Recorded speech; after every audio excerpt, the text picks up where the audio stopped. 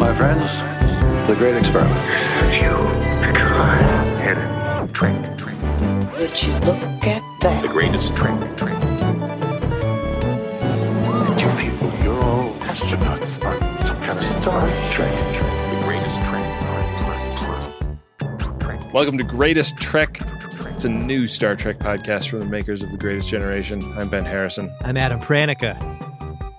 Adam, I told this story to you the other night at dinner, but I want to tell it again. I feel like the Friends of DeSoto deserve to know about this story, this dream that I had involving you, involving us. It'll be, for me, like hearing it again for the first time, because the first time you told the story, I just sort of zoned out. I mean, when somebody says, I'm about to tell you a dream, that's generally the appropriate response. I mean, that isn't even a response I could control. My body, just out of self-preservation, instinctually does that. I had a dream involving you, though. Yeah. You and I were on stage. We did a live show, and it was one of those. We've only, I think, done this one time in our touring lives where we had an early show and a late show. Mm-hmm. But a lot of performers do this. They book like a 6 p.m. show and a 9 p.m. show or something like that, and they turn the room. Mm-hmm. And we were doing that. We were doing an early show and a late show. And for the early show, for some reason, we had decided that we were going to sit in the audience with everyone.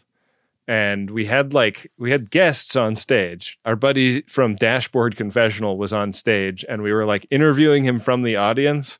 And I think our idea was that we were making a more relatable show. Like we were kind of coming from the perspective of the audience by sitting there. But the effect that it had was that lots of people thought that it was appropriate to ask questions of the person on stage, even though they didn't have microphones. And so we were doing a lot of like managing people just shouting stuff out that were like sitting near us. And at a certain point, I got like actively angry at one of these people. And I was like, God, like I don't want to be that guy. I don't want to be a guy that gets salty with his own crowd just because like I made a bad decision about how we were going to set this staging up. So, we were like turning the room. The first crowd had filed out. We were getting close to doors for the second crowd. And you and I were like up on stage. And I was like, dude, I really think we should set up a couple of chairs up here on the stage so that we don't have the heckling problem. Like it'll be like, this is the show and that's the crowd and there's a divide. There's a bright line between them. And you needed some persuading, but I think I basically had you persuaded that we were going to put a couple of chairs up on the stage. We're standing there talking. It's almost doors. Oh, I forgot to tell you the other part of this dream is that I had died recently and my body had been loaded into a golem, not unlike Jean-Luc Picard in Star Trek: Picard. Or my mind had been loaded into a golem, rather. So I was dealing with like some new body kinks, working out some of the things from having just taken all the plastic off and unwrapped this brand new body. And one of the things was I had no awareness of when I was going to pee or poo in the new body. I hadn't connected that stuff up yet. And so I had to wear diapers during the show. And we're standing on stage. It's like 10 minutes to door. And you say to me, hey, man, do you want to check your diaper out? Make sure everything's okay down there? And I'm like, what are you talking about? We got to get this figured out. And you're like, I really think you should probably go take a look at the situation. And I go into the bathroom and I've had a blowout dump in my dye that has like come up the front of it. Like I'm wearing like a blue Oxford shirt and the texture of baby poop is like coming up my belly. And so I'm in the bathroom like frantically using wipes to try and clean myself up. And I like don't have a change of clothes. And like a stage manager is telling me it's like 5 minutes to doors. And I'm like, I need more time than that. I need more time. So all that is to say, I think our shows have really badly affected my mind. Ben, I am so sorry to tell you that once again, I stopped paying attention when you said that you had a story of a dream that you had to tell me. It's okay. That was more for the people at home. Do you find that your dream life is more colored by the things you experience as a new parent combined with your sleep deprivation? Like, are things getting weird in there overnight? Because I have never had a dream like what you've described. I wouldn't have a dream like what you've described. And I would wake up feeling not rested if I ever did. I don't know. I was a lucid dreamer for a long time. I used to be like in total control of what I was experiencing. See, that sounds awful to me too. No, it was great. It was just like, all right, hey, let's do a heist now. Hey, let's fly spaceships now. You know, like it was cool. Let's make out with a beautiful babe. I just want to sleep. I want to rest. And doing a heist while I sleep does not sound restful at all. Well, it was like the Rififi kind of heist where it was like, trying to be really quiet while we drill through the ceiling of a bank, you know. Hey, Ben, you know what kind of episode we have today? A Rafifi kind of heist. Yeah, we sure do, don't we? She's not putting an umbrella through a little hole to catch the chunks from the bigger hole that she's about to make, though. I honestly can't think of many other baby-related dreams I've had. This was very baby-related, but it was also very Star Trek Picard-related and very, like, my relationship with you related. Yeah, it combines a lot of your interests, I guess. And also your fears, because I don't know about you, but I very rarely bring a change of clothes to a venue during a live show. Yeah, I've never thought of it before. Maybe that's fucking amateur hour. Maybe the professionals in our audience know better than that. Yeah, and also the idea of being unprepared to perform, and also the great fear of doing a bad job while performing. Luckily, you and I have never had that experience, but it is a fear. It's a propulsion. It's something that forces me to do my best. Yeah. You know, for fear of shitting down the front and back of my blue Oxford shirt. Which is the classic thing that happens to me when I do a bad job as a performer. Right. Total blowout. Right. Blowout dumps. Yeah. They come for all of us when we do a bad job on stage. Yeah. Yeah, so that was my dream. I hope you grew stronger from the dream sharing, Ben. I really do. Do you want to see if we grow stronger from the episode sharing, Adam? Let's find out.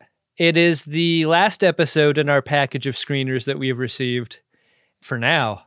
Hopefully we get another pack in the not-too-distant future. For right now, it is Star Trek Picard, Season 3, the final season, Episode 6, The Bounty. You know the greatest danger facing us is an irrational fear of the unknown. Let's fly. The uncertainty. Our cold open is on a Titan Bois. Yeah. Boy, oh boy, does this attract a lot of attention right away. Like moths to a flame, Starfleet vessels are coming out of warp all around this thing. This image of the three ships kind of all pointing their nose inward toward the Bois was the thumbnail on the streaming. We get this streaming app for watching screeners that it's like if a streaming app only had one show and only some episodes of that show in it. Yeah. Well put. But the thumbnail for this episode was this shot, and yeah, it seemed like it'd be a great way to lay a trap, like put something real explosive in the Bois. Can you remember a totally top-down composition in Star Trek before this one? That wasn't a sequence, like a flyby over the top. I feel like this was a unique composition in all of Star Trek, really. Yeah. I mean, Frakes is a big fan of the God shot, but this isn't a Frakes. Yeah. Who's our director today? I think it's Dan Liu. Yeah. Is the name I remember off the top of my head. These Bois haven't only attracted the attention of the Federation starships. The Shrike has also been frustrated by these things. The crew's frustrated. Vadic's frustrated. Yeah. She's doing that thing where you can inspire your team in two ways, right? You can bloviate about their failures and how that makes you feel, or you can inspire them with your racist agenda, and she does both here. Yeah, she calls them ill-defined and unshapen. She says that if they don't find him soon, she'll execute every ill-defined and unshapen last one of you, I think. Does that suggest that there is kind of a class system among the founders where like maybe the people in the Eyes Wide Shut masks are like remain gooey because they are of a lower class than the Vatic type who are able to be solid and maybe have the ultimate stranger hand appendage to go with? I've really been wondering about this because we do get confirmation that Vatic is a gold in this episode. Right.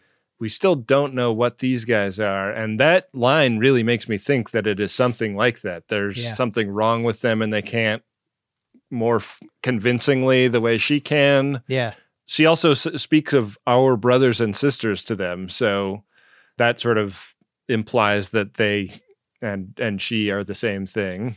But I also have been wondering if they're like Jem'Hadar. Oh, interesting. Or something similar. Like they don't seem as tough as Jem'Hadar. I was thinking of parts in this episode about that question, about the question of class within the Changelings, and it made me wonder whether or not the cure to the virus that was introduced into their pool maybe had some side effects for some of them. Like maybe it did not cure all of them, and maybe many of their kind, because they weren't cured, maybe they're a part of the axe they have to grind against the Federation. Maybe that's the thrust of this whole thing. That's an interesting theory. I mean, the willingness of one to kill another is distinctly unchangeling. Right. The most sacred law of our people. Because one of them keeps like giving lip or like kind of talking back to Vatic and gets vaporized. And you don't pipe up on Vatic's bridge. I thought of the Changelings as having a very flat society, a very, not just the surface of the goo, but like also like in terms of, like there was Change Leader, but it didn't seem like Change Leader was uniquely in charge. Change Leader was just uniquely in touch with Odo in a way that the others weren't. I would never suspect flat society because anytime you pour a changeling into a bucket, there's like that meniscus on top. Oh, More of a meniscus society, I think. She gives an order to like go down the list, like find out who Picard's closest friends and family are. Who would he turn to in a time of desperation? In my mind, I was like, well, certainly Laris might be name-checked here. Uh-huh. I'm going to go ahead and make the bet right now, Ben. I don't think we're going to see Laris until the finale, maybe. Yeah, I'm kind of thinking we might not even see her then. Yeah, it's a bummer.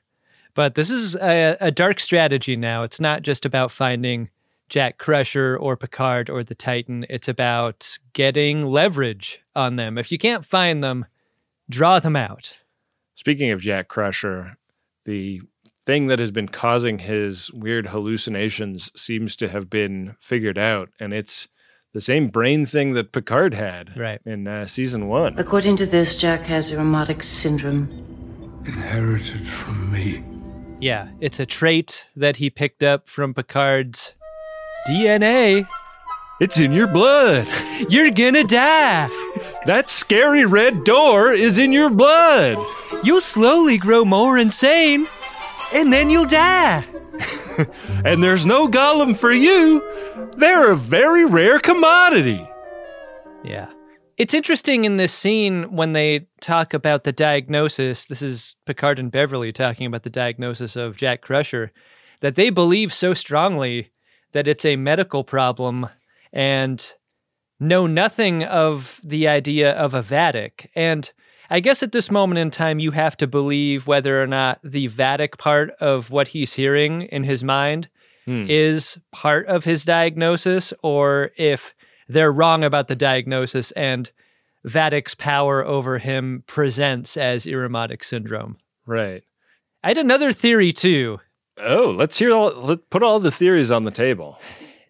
We've talked a lot about these new changelings, passing for human in every way. Right. Is it possible that Jack Crusher is a changeling and something about his constitution is fucked out a little bit? Like maybe if you were to scan him, he's got all the brains and shit, and he has Irumodic syndrome. Right. You know, with a tricorder or whatever. But like, if you were to slice into his brain, would it turn into goo?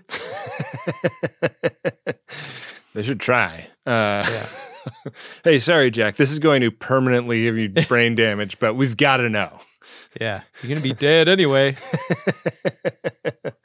Jack is getting hammered in reaction to this news. He's very jealous of Picard's golem. I don't suppose you got another one in my size, have you? The like enmity between him and Picard feels like it has really roared back here because having gotten half of his DNA from Picard has doomed Jack, and all of my mom trying to like keep me away from you so that I wouldn't be screwed up by some adventure you were on really didn't work out.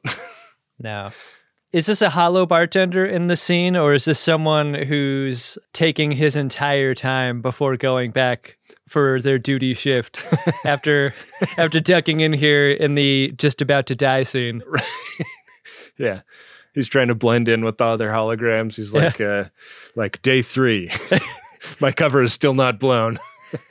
Look, dude, I know no one likes to go back home after a vacation, but this is a skeleton crew here. Yeah.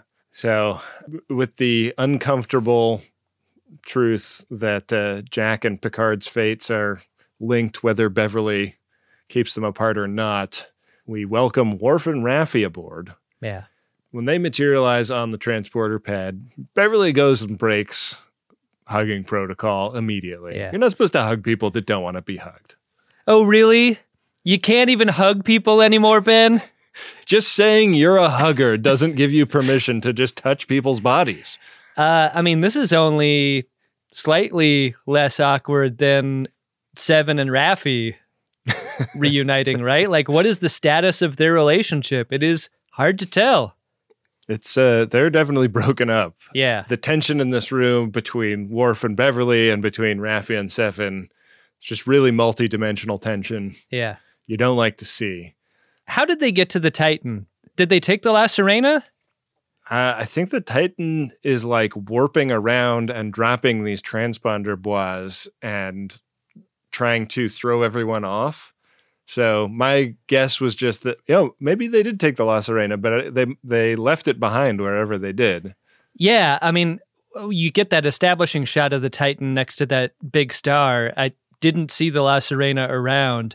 I just really wondered about how they got to the Titan, and if that answer is going to pop up later, if the La Sirena will be useful at some point. Mm-hmm. It's like, we know to remember the Titan, but shouldn't we also remember the La Sirena? Yes, we really should. So good. So good. So we jump to this McLaughlin group. Issue 1. And Worf and Raffi just kind of recap everything that's happened in the season up till now. Previously on Star Trek Picard. It's important to know the status of Federo-Changeling diplomacy, right? Like, how exactly did we get here? Yeah, and I thought there was some useful information here, because I didn't totally remember the like virusing the changelings part of the Dominion War. Yeah, and the scars and shame on both sides thing really feels like it is a big part of why Worf has chosen to put down his sword and shield and embrace meditation and stuff. It's really confusing for everyone in the McLaughlin group because there are visual aids helping Worf summarize this story, and like they're all different pictures of Jeffrey Combs. And the crew's like, I'm confused. Like, the same guy played all of these key characters, but he's not a changeling? No, he didn't play one changeling. Weird. Yeah. Just doing my job. So they talk about the Daystrom Institute and the vault that they need to go into to get the manifest of everything that's being kept at the Daystrom Institute, because that's going to be the master list against which they can compare, what's actually there, I guess. So they'll know what all the changelings took, because they know they took the portal gun, but it seems like they must have also taken something else that's even worse. And the tricky thing is that this vault is protected by an evil AI, and they've got a key, but that's only going to get them part of the way in. The rest is going to involve some Starfleet ingenuity, I guess. I think they really missed a fairly obvious strategy that anyone who's ever worked in retail would know about at this point, which is like, no one likes doing inventory. Inventory fucking sucks. What you do is you find a Starfleet, like a disgruntled Starfleet inventory control employee. Right. You get the manifest from them. How's that inventory coming? They'd be happy to let it slip. Yeah. You think they want to be doing that shit? No one does. No. It sucks. So they warp into the system that the Daystrom station is in. And they warp in like hiding behind a moon nearby. The away team is going to be Worf, Raffi, and Riker. Riker enters the transporter room late because he's doing that one last pee before I get on a mission thing. I think that's smart. Yeah. I mean, if he's anything like me, he's going to be up 3 or 4 times during the flight as well. But yeah, I guess we know for a fact that he's not like me because I've been on a flight with him. We were just on a very short plane flight, less than an hour, and I was shocked that you did in fact get up to pee. I had to pee. Yeah, got to. You do not want to be having landed, needing to pee. Yeah. Were we together when I had to do that? No. I was on a flight and we had landed and I was like, all right, well, I need to pee and seatbelts are about to need to be fastened before final descent or whatever. And I'm like, cool, I can wait until we're on the ground. But we get like ground stopped after landing and we're waiting for a gate that isn't open. And I'm like starting to freak out. And I finally zup a flight attendant and I'm like, I really gotta go. And I'm in big trouble here. Like, I totally leveled with her. But she was like several rows away from me, so I had to have this conversation in public. And she had to let me. Yeah. I got up to pee. It's better to hold the plane and let you pee than let you pee in your seat. Yeah. For everyone. Yeah, that's a totally different problem. I have been in that exact same position. I did not ask for permission. I asked for forgiveness. I raised my hand like a fucking child. There was a microphone in my seat back pocket, and I was like, yeah. I went into this flight thinking that our arrival time was going to be like arrival to the gate, thus allowing me to go into the airport and pee in a lounge or what have you. I'm just supposed to sit here for an undetermined amount of time holding my pee? I'm going to take my answer right here. I can't go anywhere. Get a life. Did you try to use some like code, like say like, hey, I'm kind of, I'm urgently need to do 10-1. Is that cool? You know what's great is 10-1 on a flight to or from LA. Totally works. Everyone knows. So, yeah, the away team heads out. And the second they're over there, like compromised Starfleet vessels start showing up. And, you know, the Titan has to scramble to get out of there so that they, can't be tracked. Meanwhile, like in the very scary reception room that they beam into, the away team has to like put the special modified computer chip into something so that the station doesn't automatically murder them. It's hard to think about AI without thinking of control, right? Yeah. At least I was thinking about that a bunch. Yeah. Like, why on earth is this how they do security on this station? And what is in this key that works? Like, they take out some isolinear chips and putting in this key onto a chip and putting it in the slot stops the computer from killing them. Mm-hmm. Thank you. Thank you. Have a wonderful day. Sort of reminded me of, you remember Sonic and Knuckles? Mm-hmm. You put the other cartridge into the cartridge, and then you put the whole thing into the Genesis. That was so fun. Speaking of Genesis, when they go inside this thing, they get to like walk around and look at some of the exhibits. And one of them is a second version of the Genesis torpedo. I love that. Oh man, the Klingons are going to be fucking pissed. Give me Genesis! But before that, we are on the Titan once again, where the panic is real. They're panicking because these ships that have come onto the scene aren't just loaded for bear and ready for a fight. They have a sort of weapon that also acts as a tracer or a tracker, so they can't get hit. Right. Not even once. If they get hit, then Starfleet's going to know exactly where they are. So they got to scramble to get out of there until they can't be tracked. And like they also can't figure out how they're being tracked because they keep leaving these transponder buoys everywhere. That should be enough, but it's not. They have a photon torpedoes on Voyager amount of transponder beacons to drop if you're the Titan. Yeah. One thing to note here is that there is an artificial timeline involved. There is an actual security team that inspects the Daystrom Institute every hour. Right. And so when Riker's told that the Titans got to bug out, they are promised that they will be back in less than an hour. Right. We'll figure this out, guys. So out they bug. And the away team gets to like look at all this stuff. It seems like Kirk's corpse is one of the things that's there.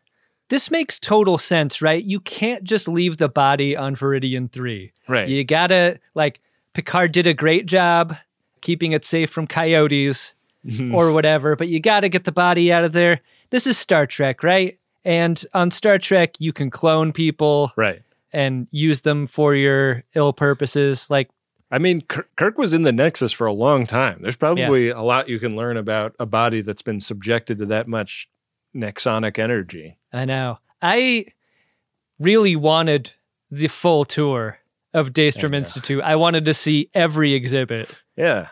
It would have been a fun callback if they'd gone into the room where they keep all the megalomaniacal artificial intelligences in the lower decks. I love it here. Not an organic to be found. Do you think there's a tip here in what they didn't show us? Because I thought it would have been a good opportunity if this is not a Nubbin Bug adjacent story in any way. Yeah. Like, this is where you would show us a Nubbin Bug. Show us the bug. Yeah. Like they've got Remek's legs in there next to Kirk's full body.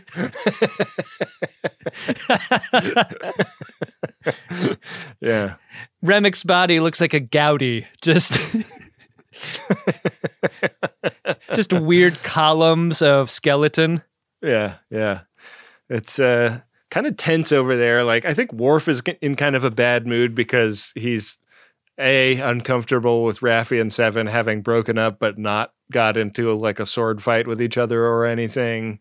Yeah. And then he's like, like Riker is like busting his chops and, Worf doesn't like that. And Riker's like, what the fuck happened to you, man? I thought they were homies. Like, they didn't keep in touch. Yeah, I agree. And this is another element that sort of adds to the, like, it's a show that's putting the attention on Worf and what may be wrong with him to distract us from what may be wrong with Will Riker. Yeah. I think. But this is another example of an episode that writes Worf really well. Like, as an embarrassing dad, he gets an embarrassing dad scene this episode. Yeah. It would have been maybe a little too on the nose to have Worf struggle with a door in this, but I really wanted it. Yeah. Like, it seemed like a perfect opportunity with all these hallways, and we get like the security cam view of them, and it looks really glitchy and fucked up, but it's definitely like recognizing them. It pulls up a file photo of Riker from First Contact, which I really liked. I want to note this episode so bad because when we cut to security POV, this was the first seed of doubt in my mind that was like, why is the most important security installation that Starfleet has, why is it guarded by anything that glitches? Yeah. Why wouldn't it just be 1,000 security people beamed into every room so thick that you can't move around? That is a better security plan than this. Yeah. And this is the first of many similar questions for me that is like, why are you trusting the things that you're choosing to trust with your most valuable stuff? Cheaters don't deserve Norfolk and Latinum.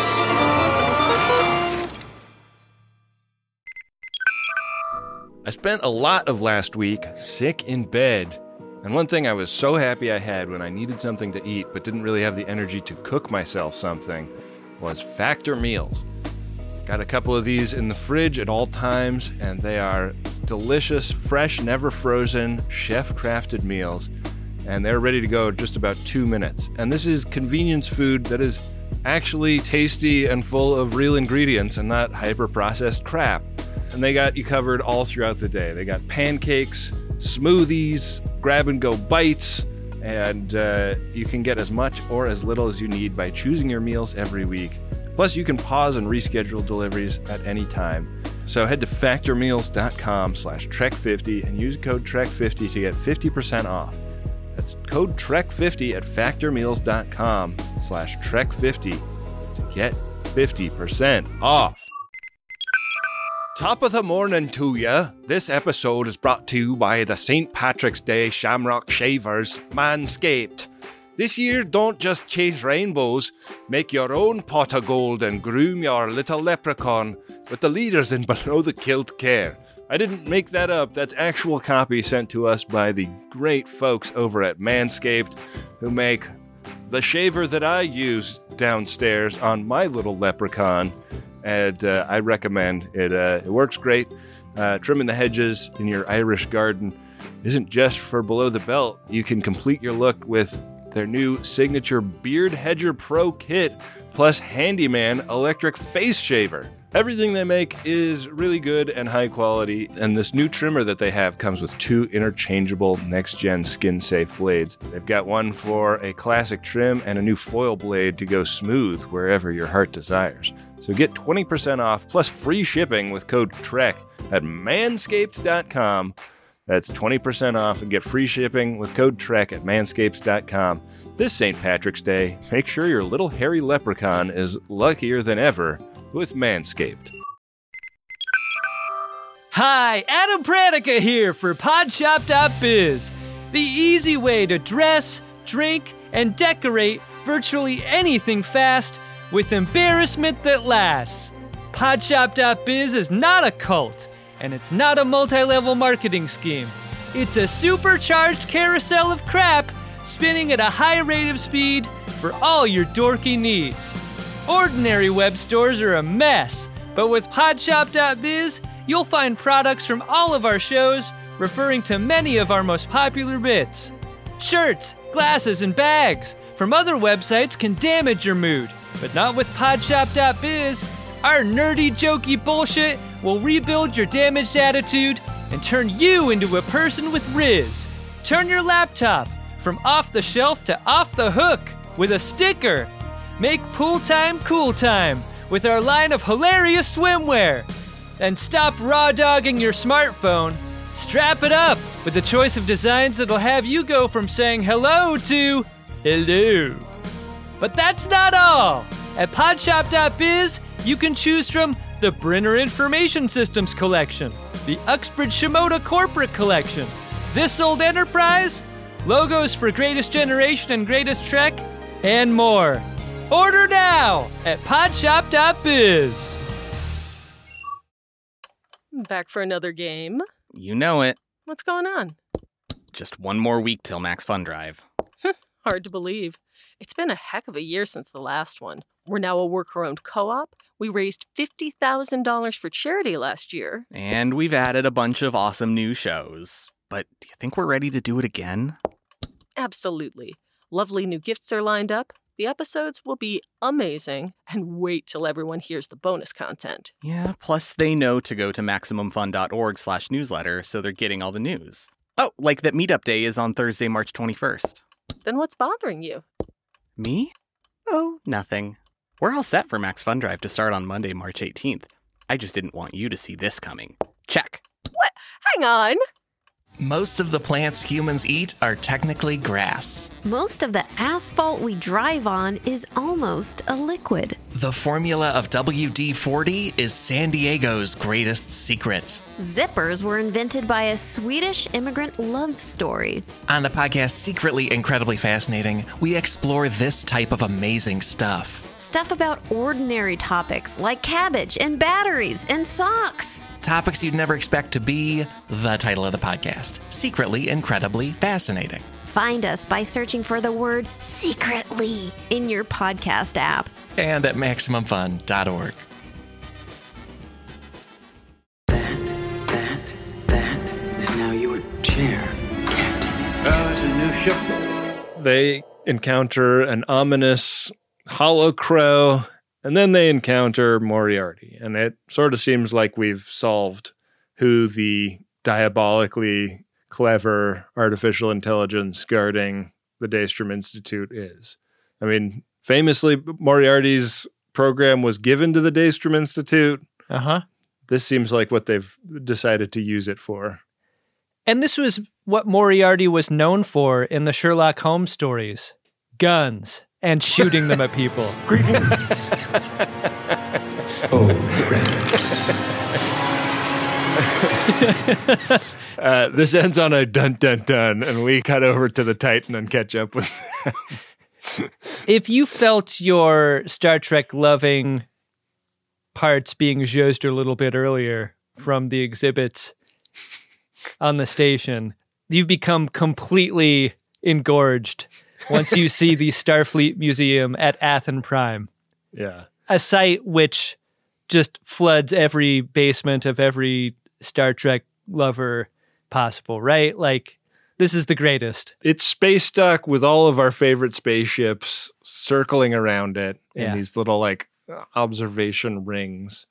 But the Commodore of the Fleet Museum is not happy to see them, Adam. Yeah, we get a quick blip of on-screen Geordi before he beams over. Shaw says he wants to be a needle in a haystack by, like, taking a parking spot that one of these museum ships would occupy. Then there's, like, a dozen ships parked at the station. So I'm like, so Shaw wants to be a needle in a pile of 13 pieces of straw? This is not a good place to hide. Yeah. How do you define stack, Shaw? Because I feel like... Yeah.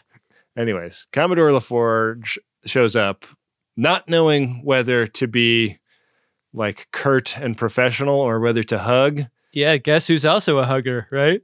But he models good hugging etiquette for the Doctor because he does the arms wide and lets her come in, you know?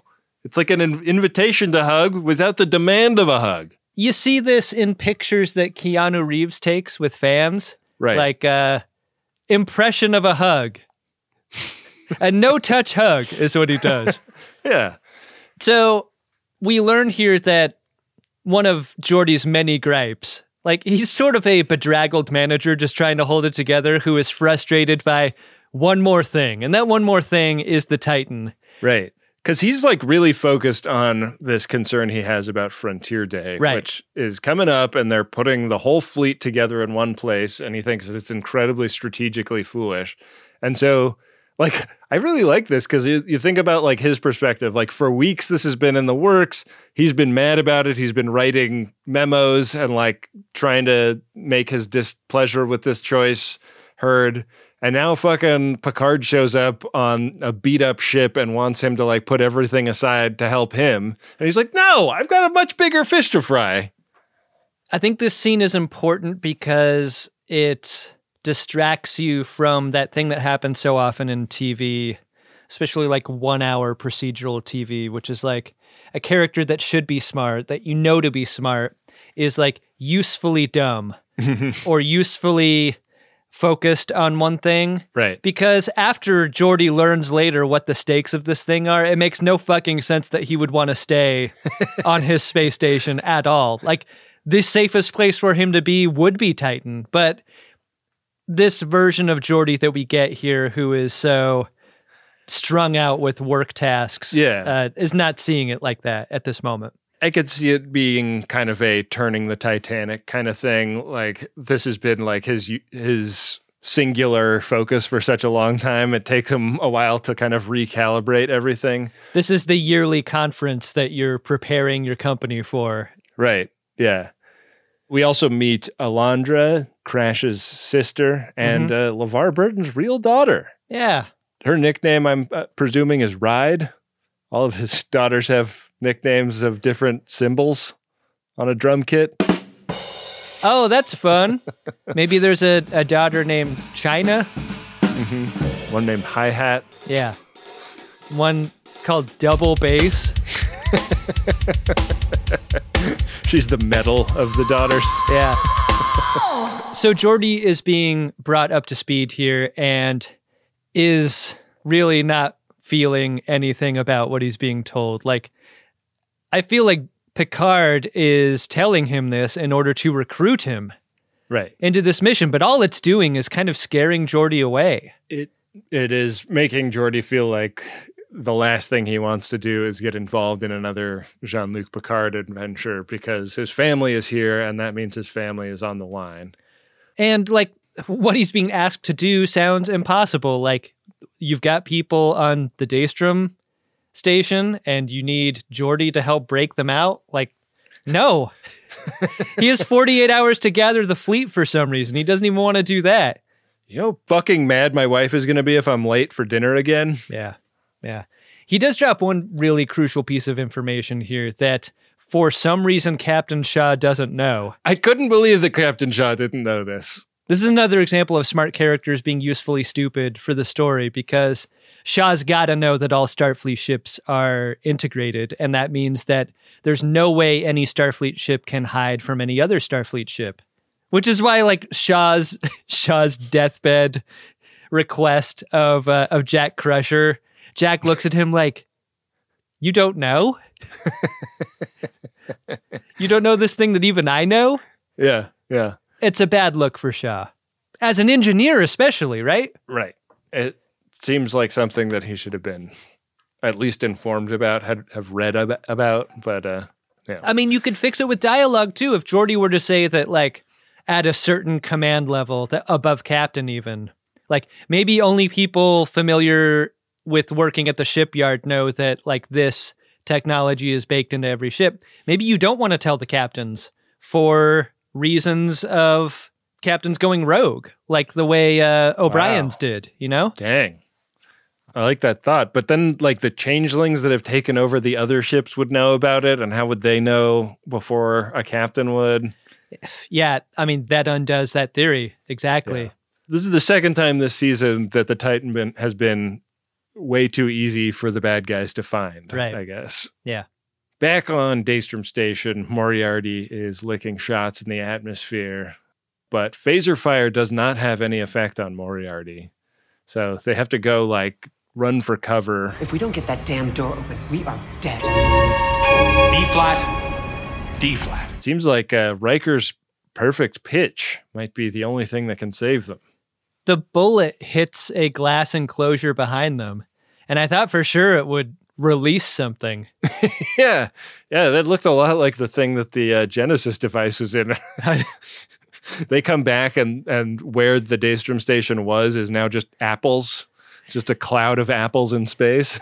What an amazing and shocking right turn this season would take if everything leads up to the point of Moriarty shooting the Genesis missile and creating a new Genesis planet. Genesis! Yes, Genesis! So while Riker is trying to figure out what this music that they keep hearing is, we cut to, like, letterboxed footage from the pilot of Star Trek The Next Generation. I had a very nerdy video question for you in this scene, which is the flashback retimed to 24 frames a second? Because I feel like the show is in 24. Yeah. Like, there's something about its frame rate that is filmic in that specific way, and I wonder if they had to take the old TV footage and convert it. Yeah. Because it looks different frame rate wise too. It looks cinematic. And it's not just the crop. I mean, the crop does a lot of it. The fact that it was shot on on film does a lot of it, but it's really beautiful to see. It made me think that it might be cool to just, like, throw the pilot into an NLE and do a pan and scan to letterbox it. Yeah. And see what it looks like as a film. Like, yeah. It's the scene where Riker went into the holodeck and met Data for the first time, and they're whistling Dixie. Or it's not Dixie. What song is it? It's Pop Goes the Weasel. Oh, right. It's another example. It's a kind of example of Star Trek watching Star Trek in a fun way. You know? It is, yeah.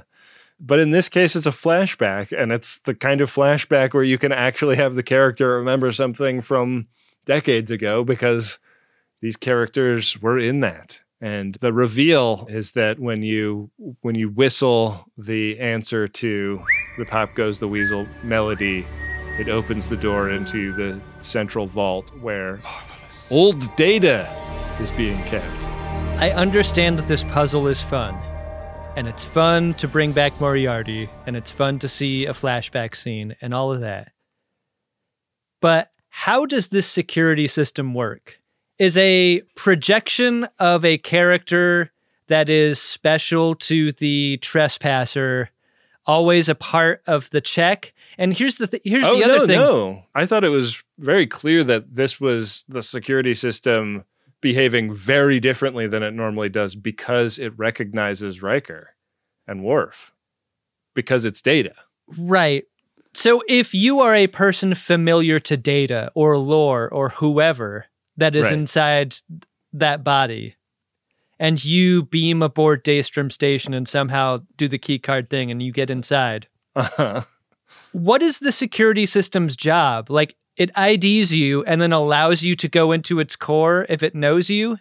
I think that this is not a predicted outcome based on the way they were talking about it. Like the people that run Daystrom Station expect this to stop everybody, but it malfunctions because of the very strong connection that Data has to Riker and Worf. I think this needs more. Like, I need more dialogue or explanation here for why this is the way things work there. I will say that it didn't work for me. I was more confused the first time through, but when I watched it the second time, it seemed pretty clear to me that that's what it was. So it might be that the dialogue is a little bit garbled. It's an almost perfect security system to be anti-changeling because of how knowledgeable you need to be as a changeling masquerading as a person.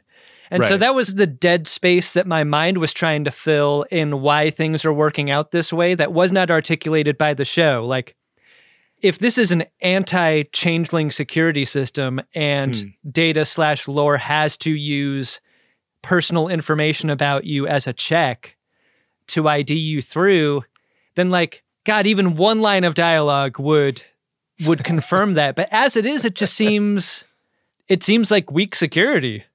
It seems too weird. I mean, that would be consistent for Starfleet. Yeah, that's true. So they find AARP Data back in the core, and this is the big reveal. I thought Data died twice. He did. But we don't get to spend time with AARP Data. We got to go back and hear about Geordi's fears for the safety of his family. Yeah. And how upset he is that Crash has been taken along for the ride. Yeah. He basically is telling Picard that they can't help him. And Alondra goes like, what about the thing in Hangar Bay 12? Which I'm definitely going to be watching for the payoff of that little plan. Right. Bay 12 also caught my attention because it is one of the most fun lines of dialogue from Aliens. You remember when Ripley hops into the loader and demonstrates how great she is at picking up boxes and shit? Yeah. I have a class 2 rating. And she goes, where you want it? Bay 12, please. Do you think this is an Aliens reference? Oh, yeah. The Queen is in there. Yeah. It's the only thing that can stop the Golds is a xenomorph. I love that moment.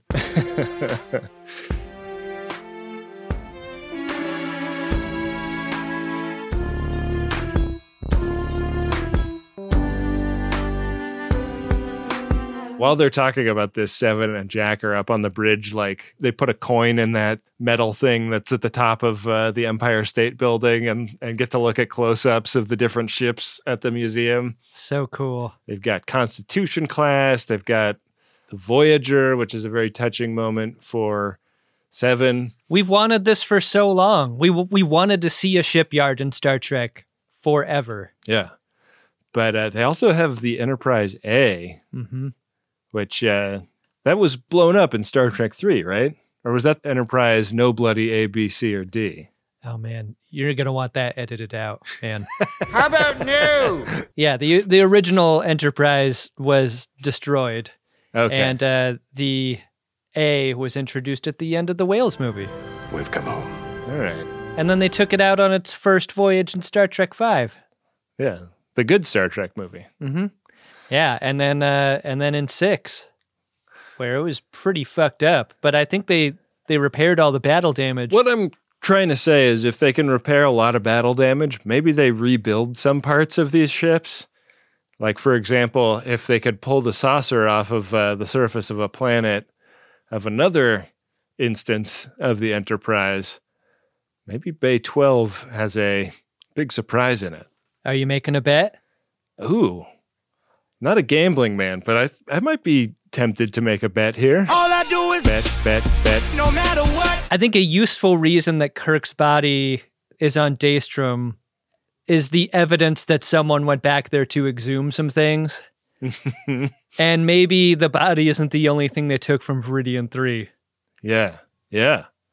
Well, what are the stakes of our wager here?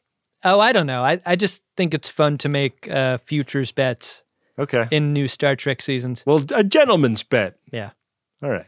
We get Voyager, which is a fun moment. And as we see all these ships, we get the music cues from the properties that they're associated with, and that's fun.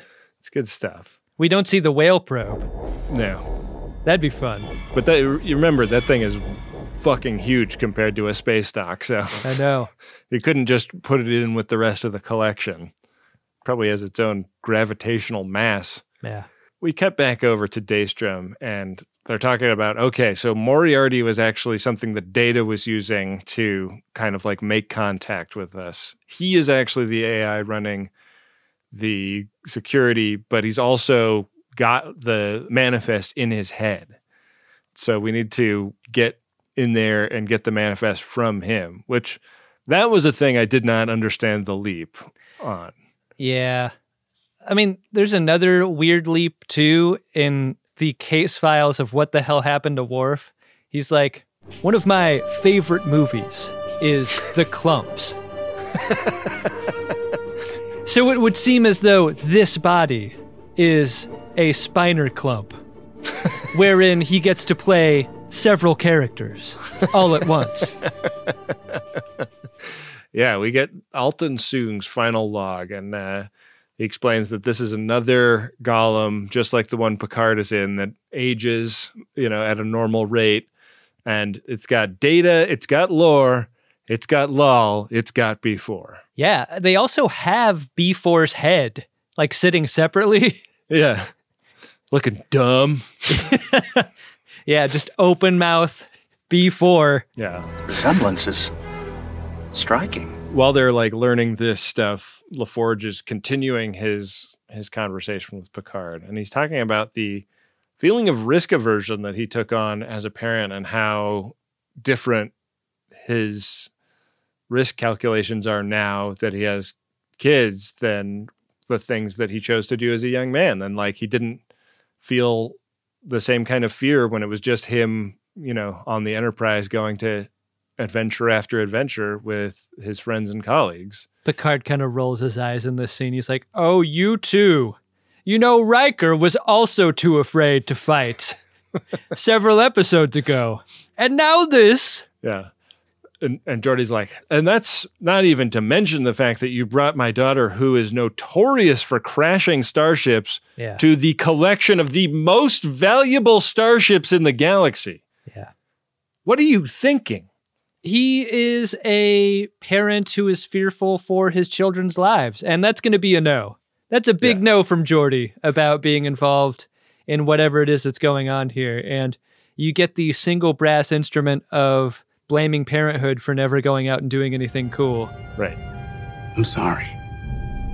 Picard kind of stamps out and, tells Crash, like, yeah, your dad wants to talk to you before we go, but he's not going to help us. And she goes in and has a pretty heated interaction with Geordi. Yeah. Explaining to him that, like, she is her own person who gets to make her own risk calculus, and she's a grown-up now, and it's not his call to make whether she stays behind at the space station or goes on the adventure. I really liked Ashley Sharp Chestnut's performance here on a show that's filled with fucking bangers for actors. Like, she has this scene with LeVar Burton and is the biggest and best part of it as she makes the case for not wanting to leave her family, and in a way that really kind of like throws it in her dad's face, but in a not an intentional fuck you kind of way, but in a way that explains herself kind of way. Yeah. And I'm not scared to step up and help them. You are. I was totally affected by this performance. I think it's one of the strongest of this episode, certainly, and the past couple of episodes. She's really great. She is great. I think that LeVar Burton is also great in this scene and in all of his scenes in this episode. And the sense of a long-held tension between these two characters is so vivid in this scene. Yeah. And it's like... It's very believable. I've never seen these two actors on screen together before. They really like created a very intense relationship dynamic that feels super authentic, you know? Yeah. You think about like a chemistry read for two characters that are going to need to be like romantically linked, and you do that with actors. But like the chemistry read for daughter who is trying to get out from under her father's shadow and resents him for it is its own kind of chemistry, and they fucking have it. That's a great observation. Yeah. They really did a great job there. She kind of leaves the ready room in a huff and is in a perfect frame of mind to be roped into a heist by Jack Crusher, who has spotted that the HMS Bounty is there at the Fleet Museum, and it might have a cloaking device on board it. This is a scene that I had been wondering if we were going to get. Like, will the kids get together and conspire against the parents? Yeah, and conspire they do. I sort of thought that the implication of this scene was that both LaForge girls were going to be involved in this thievery, but it doesn't really seem like Alondra goes with them to do it. Right, because I think like any sibling, you don't want to watch your sibling get flirted with by Jack Crusher, you know? Like, I think she's happy to let them go do whatever this is. Yeah. Everybody seems to be aware that there's some energy between Jack and Crash. Yeah. Unfortunately, their couple's name is called Crack, and it's just really unfortunate. We don't do crack. Crack is whack. So the away team is really going to need a rescue soon because there are Starfleets banging at the door to the vault, and they can't access the information that AARP data has. So they're like frantically radioing for a rescue, and the Titan is still not picking up the phone. Yeah. That's because Titan's still at the shipyard, and Shaw is now fully and openly geeking out on Geordi. Yeah. He's a total Geordi fanboy. Yeah. Geordi is, trying to be diplomatic about having his cock gobbled by Shaw, but Shaw stops short of saying, everything I know about interacting with other people and love interests, I learned from you. Total bullshit, man. It's just bullshit. Would you sign my coconut?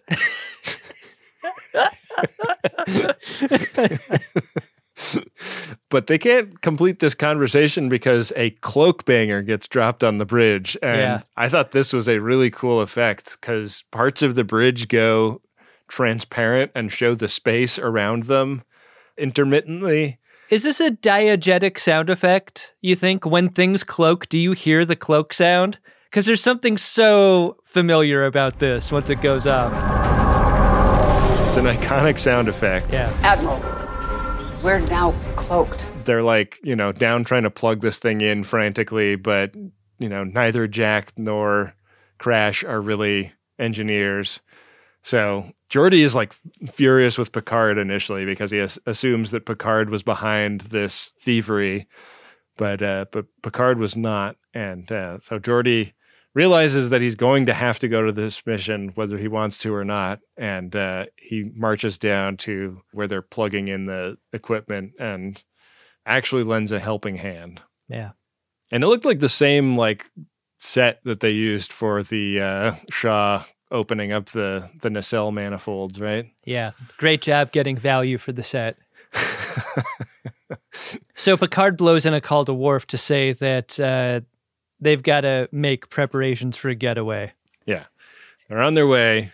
Riker does sort of a rear guard action where he defends the vault while the rest of the away team get beamed out.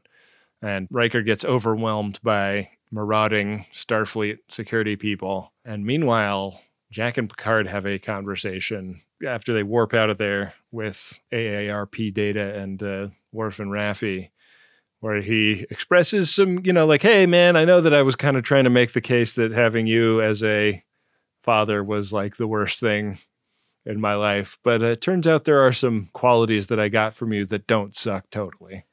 Like, sure, I have a terminal brain illness, but there are also some good things I learned about you. In terms of dramatic tension, this is really, really hard to do because Worf has just told Picard that Riker has captured or has maybe been killed. And in walks Jack to take his dad on an extremely long walk before finally making his point that there are some qualities that he's inherited that he's proud of. I really wanted to sit with Picard a little longer in the grief over Riker. I want to feel like he's in more danger at this exact moment. We see what sort of danger he's in later, but I want to see him grieve his fallen friend. And when Worf begins the description with I'm going to stop at nothing to get him back, it's a little too on the side of he's definitely alive. He's definitely alive, and we will solve this problem soon. Yeah. Don't worry. What did you think about that? Yeah, I think that in this moment I was frustrated, but the heightening of stakes for Riker comes.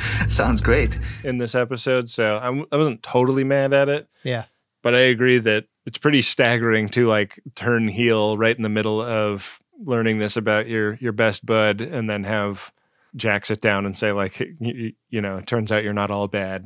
Yeah. Jack is a proud son and Geordi is a proud papa. Very proud. He kind of apologizes to Crash about the sort of overprotective parent thing that he was pulling, and they have a nice little moment.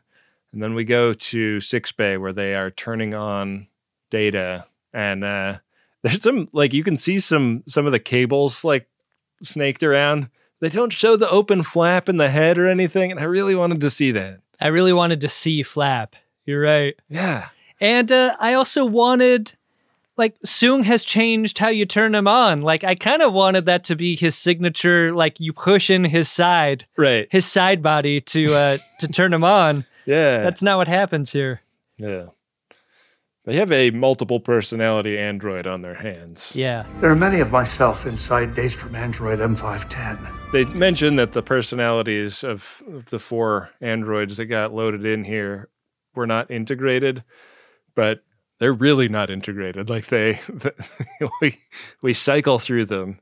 Brent Spiner gets to clump a little bit, and I thought he did a really nice job with this. The little subtle differences in how he holds his face and how he, makes words and the kinds of things he says are really distinctive between these characters. And if you pay attention to camera position in these scenes, the camera position helps underscore what character he's playing too.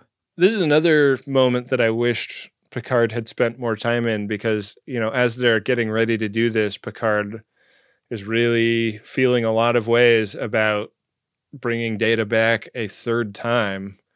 And once they get Data on, Picard kind of tries to get past the welcome pretty quickly and get right into the interrogation. Yeah. He's like, we got to know what was stolen, and Data sort of glitches out and keeps repeating Jean-Luc Picard, and it seems like a broken record thing. But then his eyes start glowing and projecting a hologram in the middle of the space. It turns out what was stolen was Jean-Luc Picard. Human remains. Right, because what happened to his body after his mind was put into a golem? Makes sense that they'd take the body with, right? Yeah. Hang on to that thing. Yeah. Might need it. Yeah. You don't just throw a body like this away. Is what Sisko would say. How surprised were you at this being the big reveal?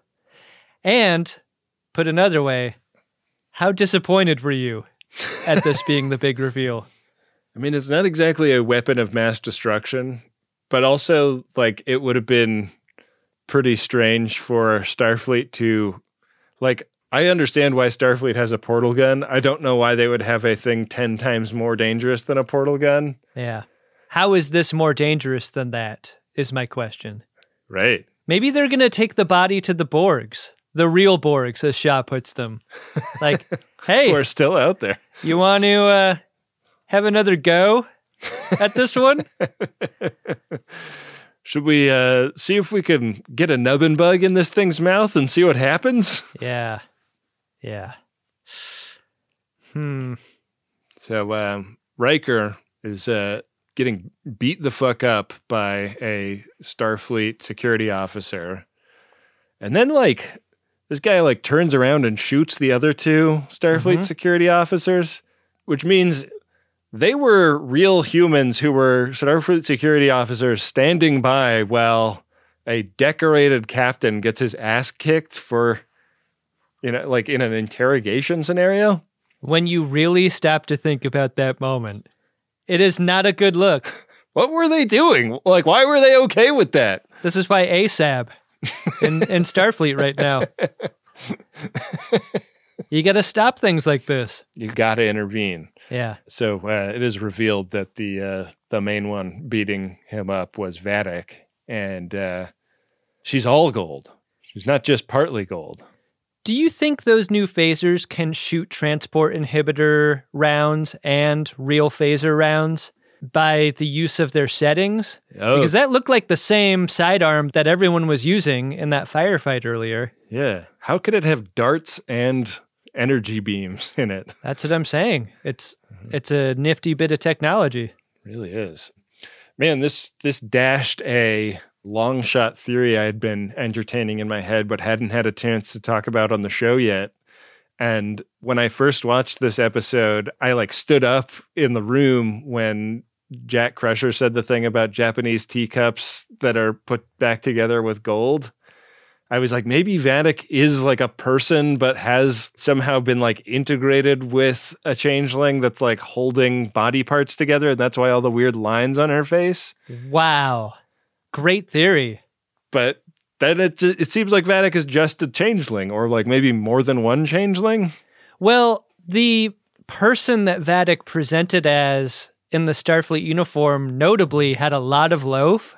Yeah. So maybe she moved her changeling goo over her real face in order to like shoot. Maybe changeling equals Meatloaf.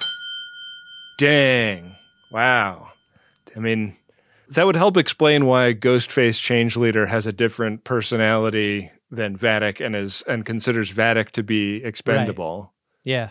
Maybe that theory is still in play. Seeing Riker walking around a ship that looks like this really gave me flashbacks to Riker on the Pach, right? Yeah. Yeah. I can't wait till he impresses Vadic's crew by how much elan he brings to the lunch room. Yeah. I may be back for you. They also have Troy held captive. So she's a potted plant in the episode. Yeah. Again, a Marina Sirtis given very little to do this season. Yeah. Where's their daughter? Is she not taken? I don't know. Is Riker going to be the Liam Neeson of this season? Are we sure? Oh, that it's really her? Yeah. This was a question we brought up during those Deep Space Nine episodes as soon as they introduced the idea of the changeling. Is like, right. Do you break your show by doing that? Yeah. And did they break this show? I mean, I'm sure that Riker and Troy have enough super personal things that only the two of them know that it will be very easy for him to establish whether she is who she claims to be. I got a bet I want to make. Okay. There's probably no other place in the episode to put it, so I'm going to put it here. I think if Jack Crusher is not a changeling, and at this point in time I believe him to be one, for reasons we are unaware of at this point. Wow. I think if he's a human being with Irumodic syndrome, I think he gets put into lore. What? Lore is the only like Gollum type container there is. Dang. And Picard has to sacrifice Data for his son. He has to choose son. Wow. What do you think of that? What if What if Picard wakes up and chooses son? What if Picard gives up his golem for his son, and that's how it ends? Picard the Elder dies, sacrificing his golem body for his kid. Except for his golem body is going to age and die anyway, so it's not that nice a sacrifice. Could I interest you in a very used golem body? Very used. You know, Beverly is still attracted to this body, and you could do what every son deep down really desires, to kill his father and sleep with his mother. One only need to consult the pornography of our time for proof of this. The one thing that ancient myth and pornography really agree on. Ben, did you like this episode?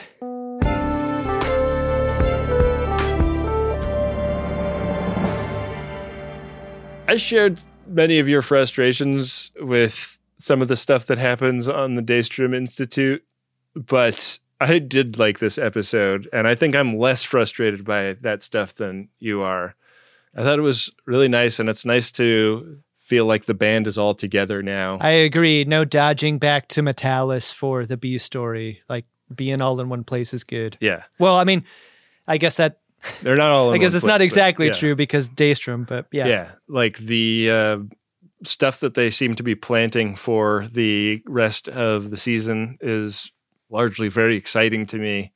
And I think there are a couple of weak spots that, you know, could have been done a little bit better, but the overall feeling I had with this one was that it was really exciting to watch. And I didn't ever quite feel like I knew where this episode was going. Like, it's kind of an interesting structure to an episode, and I liked it a lot. And I liked seeing Moriarty. I have been scratching my head trying to figure out what he had to do with any of this, and I really like the idea that, you know, that was a device that Data was using to make himself known to Riker. Kind of a shibboleth, almost.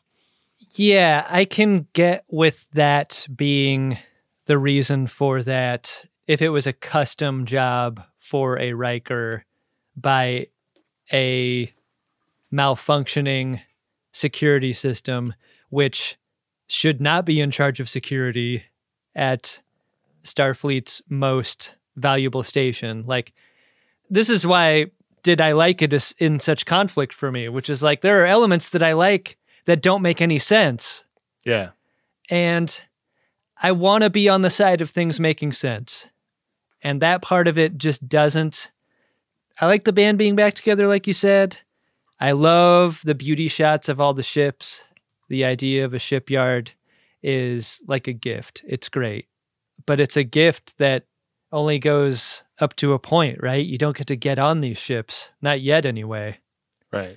And I think finally, a lot has been said about season 3 of Picard being the one that sort of course corrects Picard into the thing we've wanted the entire time. Right. If that is true, like if that was the reason that things are the way that they are, why would you go back and try to make Nemesis better? Like, when Picard's body popped up on screen, I was like, God fucking damn it. Like, I don't care about someone cloning Picard or taking his body and using it for their purposes or any of that shit. I found that really disappointing. And I hope that's not the plan here. I hope that the Picard body is yet another distraction and there's something else behind this thing, because on a station full of interesting things, Picard's body is the least interesting. And definitionally, when people are talking about what's more dangerous than a portal weapon, how is Picard's body more dangerous? Yeah, what is more dangerous than a portal weapon? I don't know. I'm really excited to find out. 4 episodes left. Yeah, we're getting close to the wire here. I think we've made some bets. I'm excited to see what happens with those. Yeah, samesies. Priority 1 message from Starfleet coming in on secured channel. Well, you know where I'm at, Adam, is thinking about the fact that this episode is a pledge drive episode, so we're not going to be doing any Priority 1 messages today. But if you're listening to this when it isn't the pledge drive, it's always a good time to support the show at MaximumFun.org/join. Hey, Adam. What's that, Ben? Did you find yourself an Edward Larkin? I think it's Shaw for a couple of reasons. I think Shaw being a geek for Geordi is really fun. Mm-hmm. But also Shaw not knowing the whole every Starfleet ship is tied to another Starfleet ship thing. I think you got to read the manual when you're given command of a ship. And maybe, Shaw as an engineer, I would have expected to be the type to read the manual. Disappointing. Well, he might be one of those types of engineers that just likes to get the hood open and kind of figure it out for himself. And the manuals are all the way over there in the glove compartment, I love reading the manuals. What about you, Ben? I bet you do. It is also Shaw for me, but for a totally different reason. There's one shot of Shaw in this episode that made me laugh out loud when Picard discusses their plan to burgle the Daystrom Institute, and Riker compliments him on his use of the word burgle. Yeah. The camera cuts to Shaw just like nodding like, that was a nice use of the word burgle. Great cutaway. Fun cutaway. That was so funny. Yeah. Yeah, that's an edit for comedy, and those are among our favorite ones. Yeah, it really worked for me. So, yeah. Ben, everyone knows that warning buoys are a way for a friend of DeSoto to either warn a stranger about the existence of our show or invite them in to become a friend of DeSoto themselves. Prepare a buoy and launch it when ready. Warning buoys. An emergency buoy. A warning buoy. It's something we really appreciate. The folks getting out there on social media and making it known to others that they listen to the show. This warning buoy we have here today is from @Destructor on Twitter. Man, what a username. What a dead social network, but what a username. Dan got Destructor first. Yeah. So this is a video message, and we'll play some of the audio here. So the Shrike has the Helios in its tractor beam. It's kind of sucking the Helios in, and Picard's like, oh, well, we're in big trouble now, number one. But then, just when they think all hope is lost, boom! In comes the Titan, getting the tractor beam, freeing the Helios in the grand tradition of the Enterprise. It is a recreation of our suggestion for using the Titan like a pizza cutter. Using starship models as, to stand in for the Shrike and the Mariposa, but then green onions to stand in for the tractor beam in this scene. So germane to a very recent episode of Star Trek Picard, and I really liked Destructor's recreation here. Yeah. And you'll have to watch the video to see how it's done. We've had a lot of great submissions to Warning Buoys at this point. Yeah. A lot of talented audio video friends of DeSoto. Yeah. We're trying to pull them from all the different social networks, Mastodon. We'll probably ask Bill if there's any on Facebook that he wants to screen grab and throw in here. This one was from Twitter. So, any place you are on is a great place to mention the show. And another way to get on is to leave a nice review over on Apple Podcasts. It really helps. Thanks to everyone for their support during the Max Fun Drive. Yeah, thanks so much. And here is Wendy with some credits. Greatest Trek is an Uxbridge Shimoda podcast on the Maximum Fun Network. It's hosted by Ben Harrison and Adam Pranica, and it's produced and edited by Wendy Pretty. We'll be back next Friday with a review of Season 3, Episode 7 of Star Trek Picard. And we also want to thank Adam Ragusia. He created the original music for Greatest Trek, and you can find his podcast and his YouTube cooking channel by searching for Adam Ragusia. Nick Ditmore created the show art, and Bill Tilley manages the @GreatestTrek social media pages on Instagram and Twitter, and now on Mastodon too. Make sure you're following those accounts and use the hashtag #GreatestTrek when you talk about the show online. Thanks for listening. We'll see you next week on Greatest Trek.